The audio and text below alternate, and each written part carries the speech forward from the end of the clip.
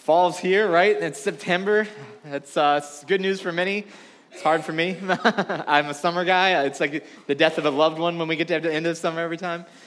Pray with me as we get started here at this new series. Lord God, thank you so much for the chances to come together and worship.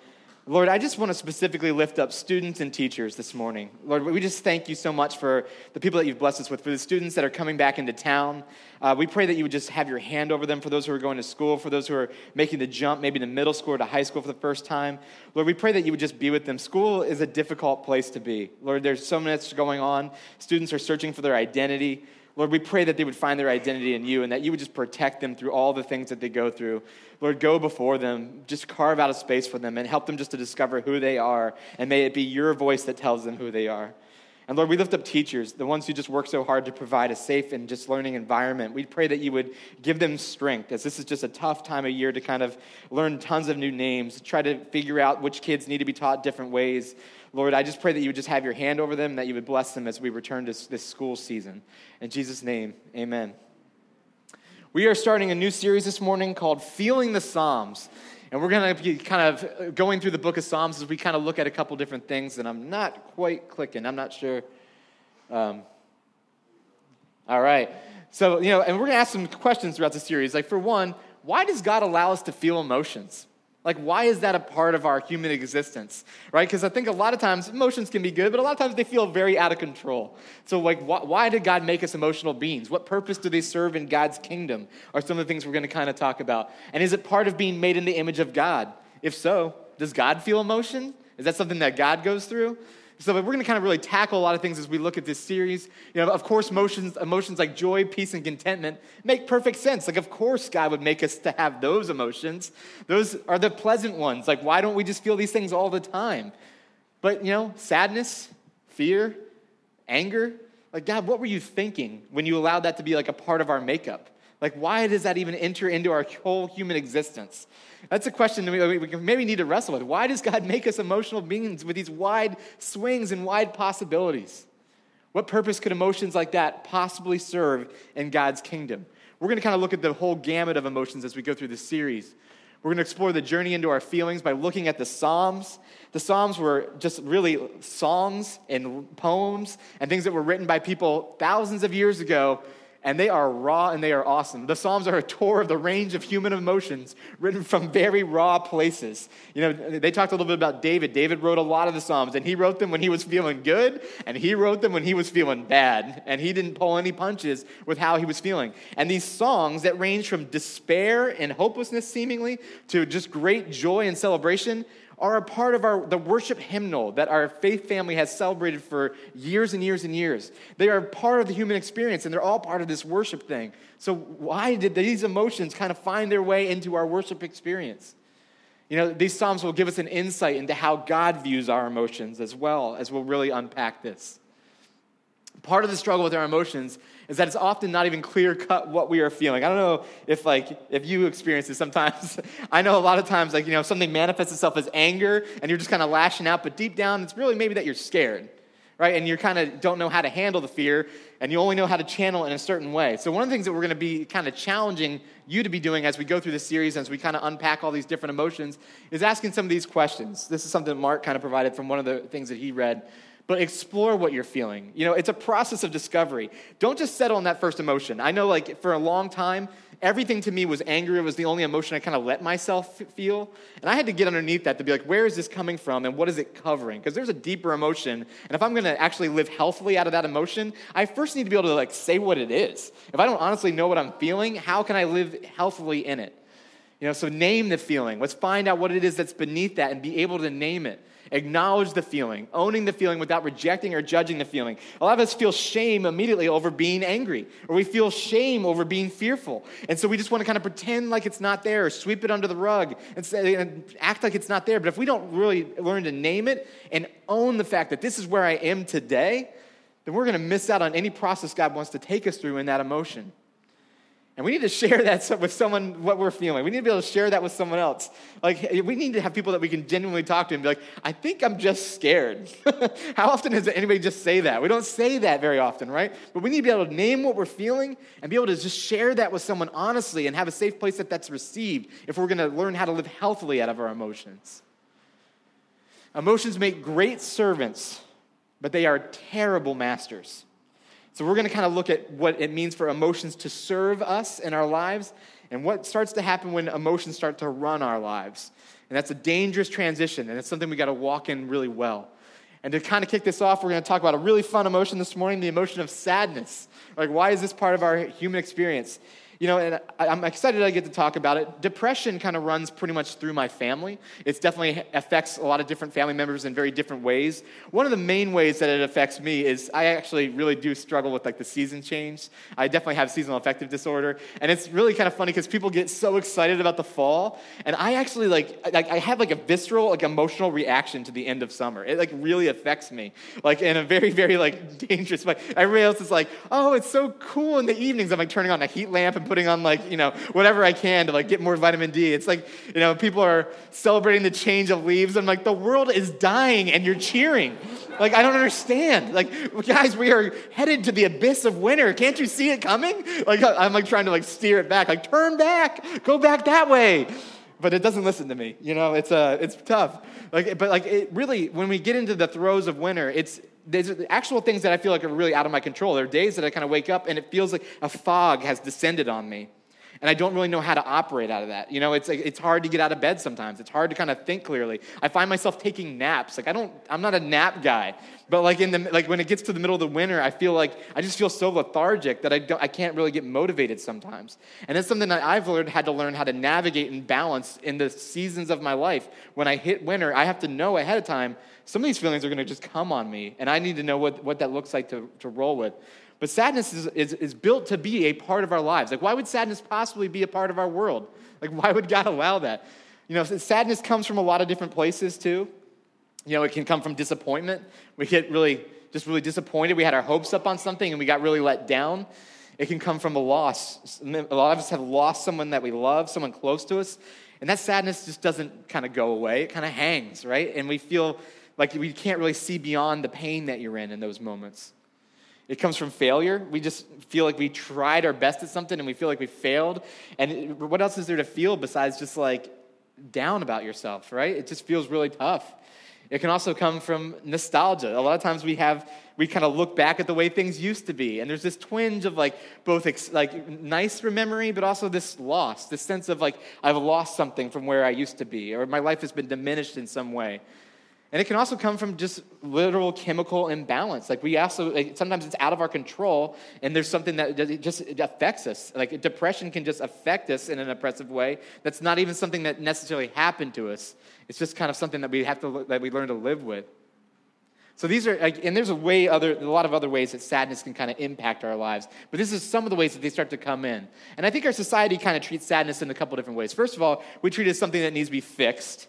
Like, right, sadness is just a brokenness that needs to immediately be fixed. And so we try to kind of like deal with it really quickly. Or we think sadness is something to kind of run from. Like, ignore that sadness and just kind of like lean into fun and try to like just pretend like you're not sad. Fake it till you make it. It'll come back around kind of thing.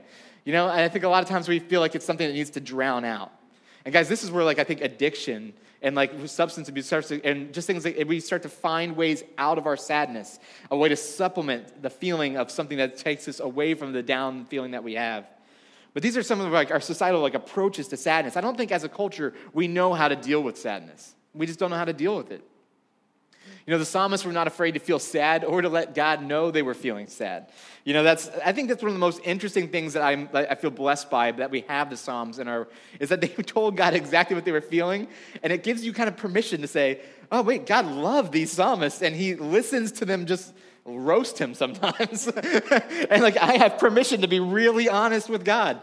You know, I think, there are 150 Psalms. 42 of them are individual Psalms of lament, and 16 are community or national songs of lament. That is a good portion of just owning their sadness in the worship hymnal. Right? That is like absolutely amazing. Here's an example of one. This is That's one of the songs of Korah. As the deer pants for streams of water, so my soul pants for you, my God. My soul thirsts for God, for the living God. When can I go and meet with God? This is like the passage that I remember. I always use those first two verses, right? And then you kind of forget that there's more of it here. My tears have been my food day and night, while people say to me all day long, where is your God? These things I remember as I pour out my soul, how I used to go to the house of God under the protection of the Mighty One, with shouts of joy and praise among the festive throng.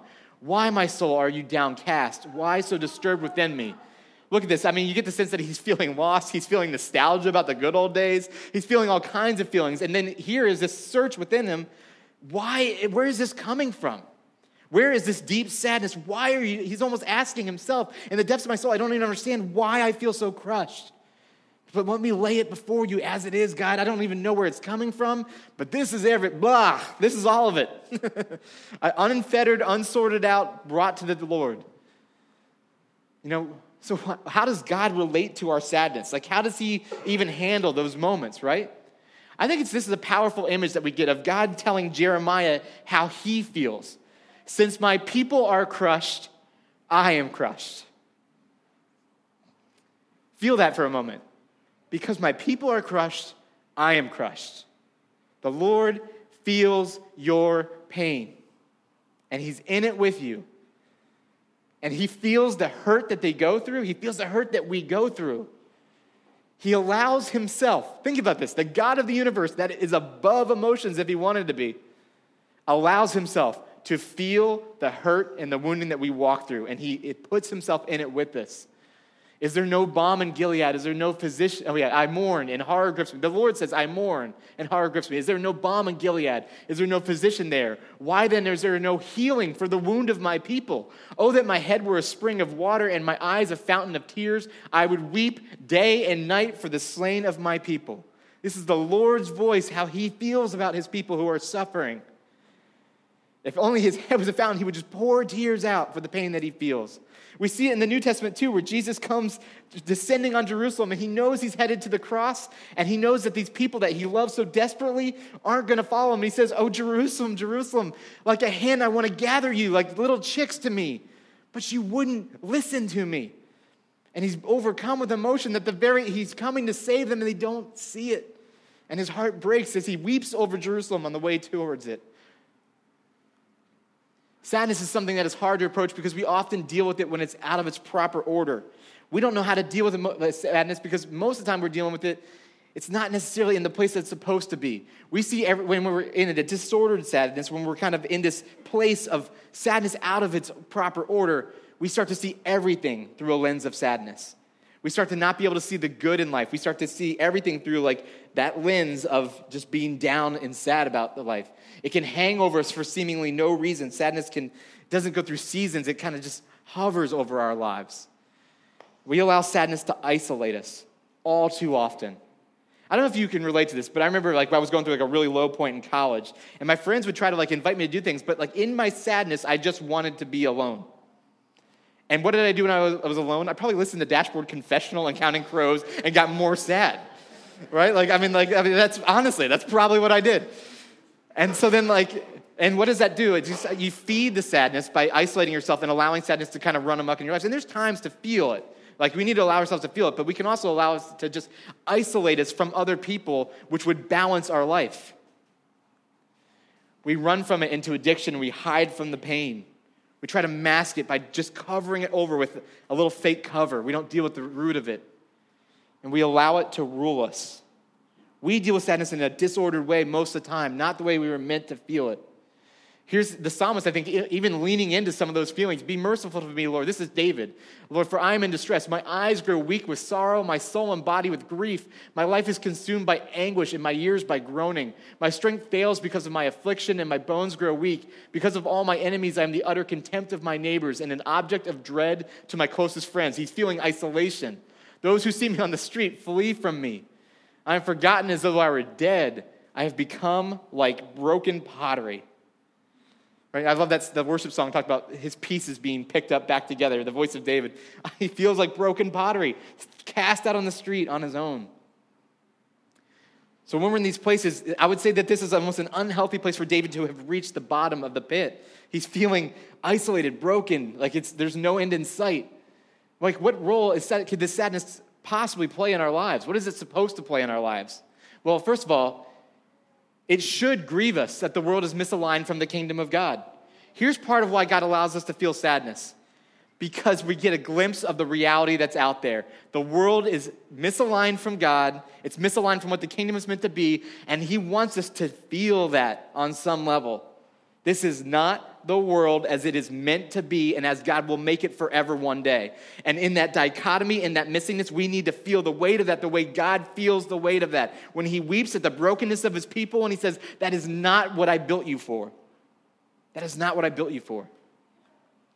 Loss should fill us with sadness. It should fill us with sadness when we lose a loved one because we weren't built for separation.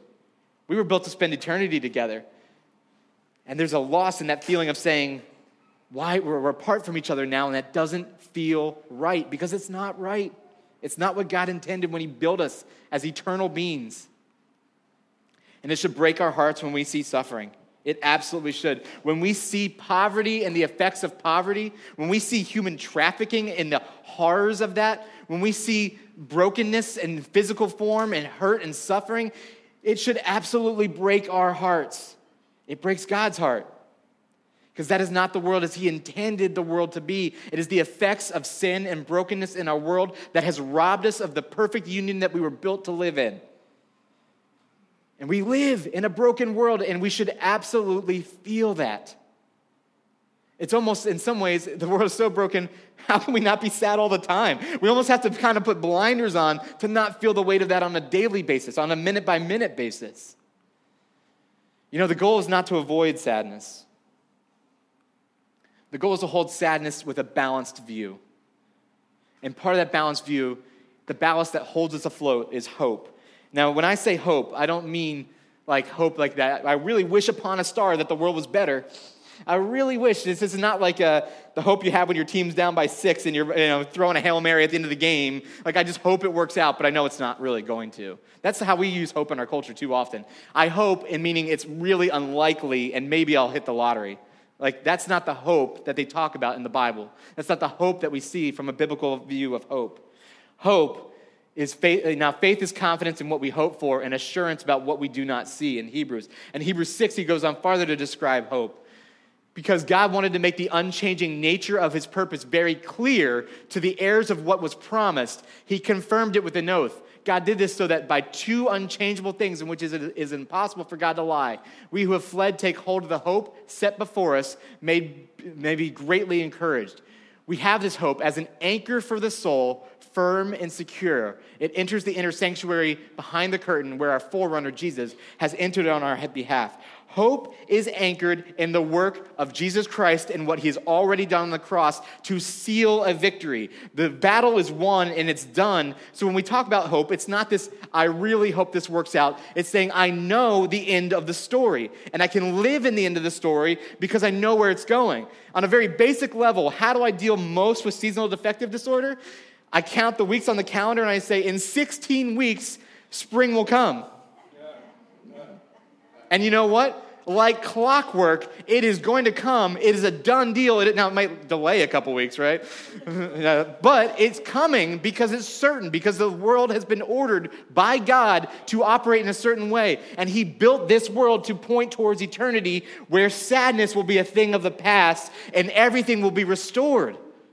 This is the hope that we have. It is certain that it's coming. It's coming. And so when we live in sadness, we have to say, yes, it's good to feel this emotion, and I'm in it. But I also know that there is an end to this story coming, and I know how it ends. So loss is hard and devastating, but we'll be together again.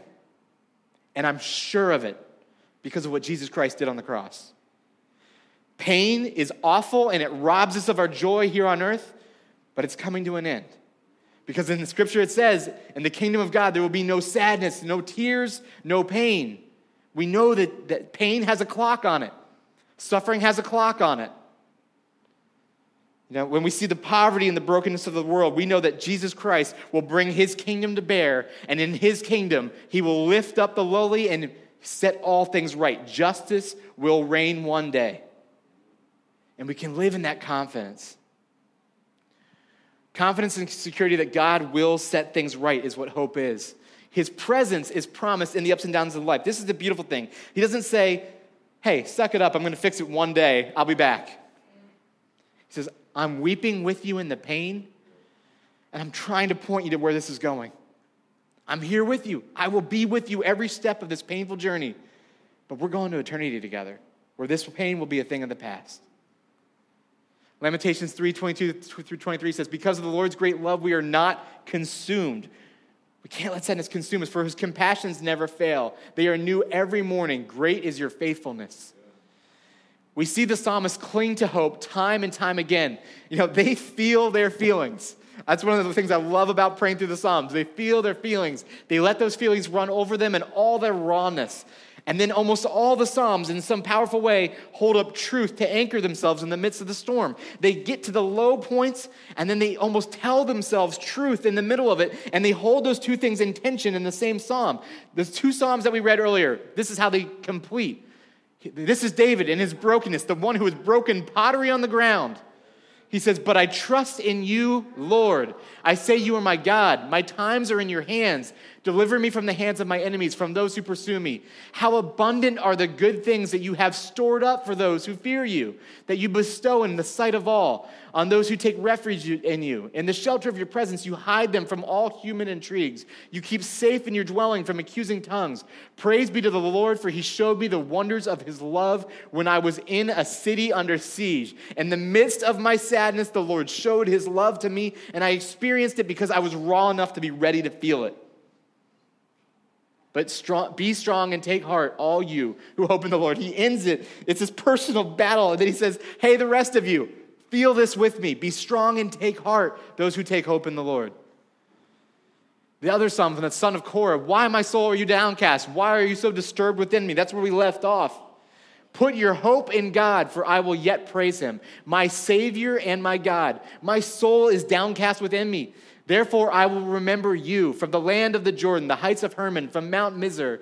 Deep calls to deep in the roar of your waterfalls. All your waves and breakers have swept over me. By day, the Lord directs his love. At night, his song is with me, a prayer to the God of my life. Why, my soul, are you downcast? Why so disturbed within me? Put your hope in God, for I will yet praise him, my Savior and my God. He is coaching himself through his pain. And it's, he's going to feel it. It doesn't mean he's going to walk out of that and just feel better the next day. But he says, in the midst of the suffering, I know the hope that I have. I will remember the faithfulness of the Lord, and I will count on his faithfulness in the future. And in that, I can anchor the sadness with hope. And I can live well in this world. Sadness healed, it isn't ever going to be fully healed this side of eternity. But there's freedom to feel sadness when we know that it's not the end of our story. That's the freedom to feel sadness. I can be sad and know that it's not the end of the story. A lot of movies go through sad points before the end. It's part of the journey. We're not called to experience sadness. We are not called to experience sadness, but not to live there. Sorry, I worded that wrong. We're called to experience sadness, but we're not called to live there, is what I meant to say. When we're mastered by sadness, we need a reorientation from our soul. And this can happen in several different ways, this reorientation. One could be counseling and sometimes medication. Sometimes when we are literally oppressed by depression, we need someone to really talk it through, to help speak truth into our life. We need to process these things. And on times when it is a chemical imbalance, we may need medication to carry us back to a level of balance so that we can have eyes to see clearly the promises of the Lord. We need community and we need prayer when we're in times of sadness. The temptations to isolate yourself and just to feel alone in it. And I would say, that's where you got to just make a choice to say, I'm going to choose to be with people, even if I think I'm a bump on a log, because I just need people. And we will go through those ups and downs together, and don't worry about being a drain on someone else, because they'll be the drain on you next week, right? We all go through that together. That's the part of this whole joy of doing life together. You're down, and I'll pick you up, because I'm going to be down, and I'm going to need you to pick me up, and we're going to do this together. And we will pray for each other, because the Lord will speak to us in the midst of our pain. Sometimes it's in that pain that we feel closest to the Lord, that falling back in his arms that the worship talked about. And we need commitment to truth. It's what the psalmist did. They felt their pain, and then they spoke truth and truth and truth until they believed it. They basically had to pray it and write it until they believed it, and they could live in it, and they could remind themselves that this is the ballast that holds me in the midst of my sadness.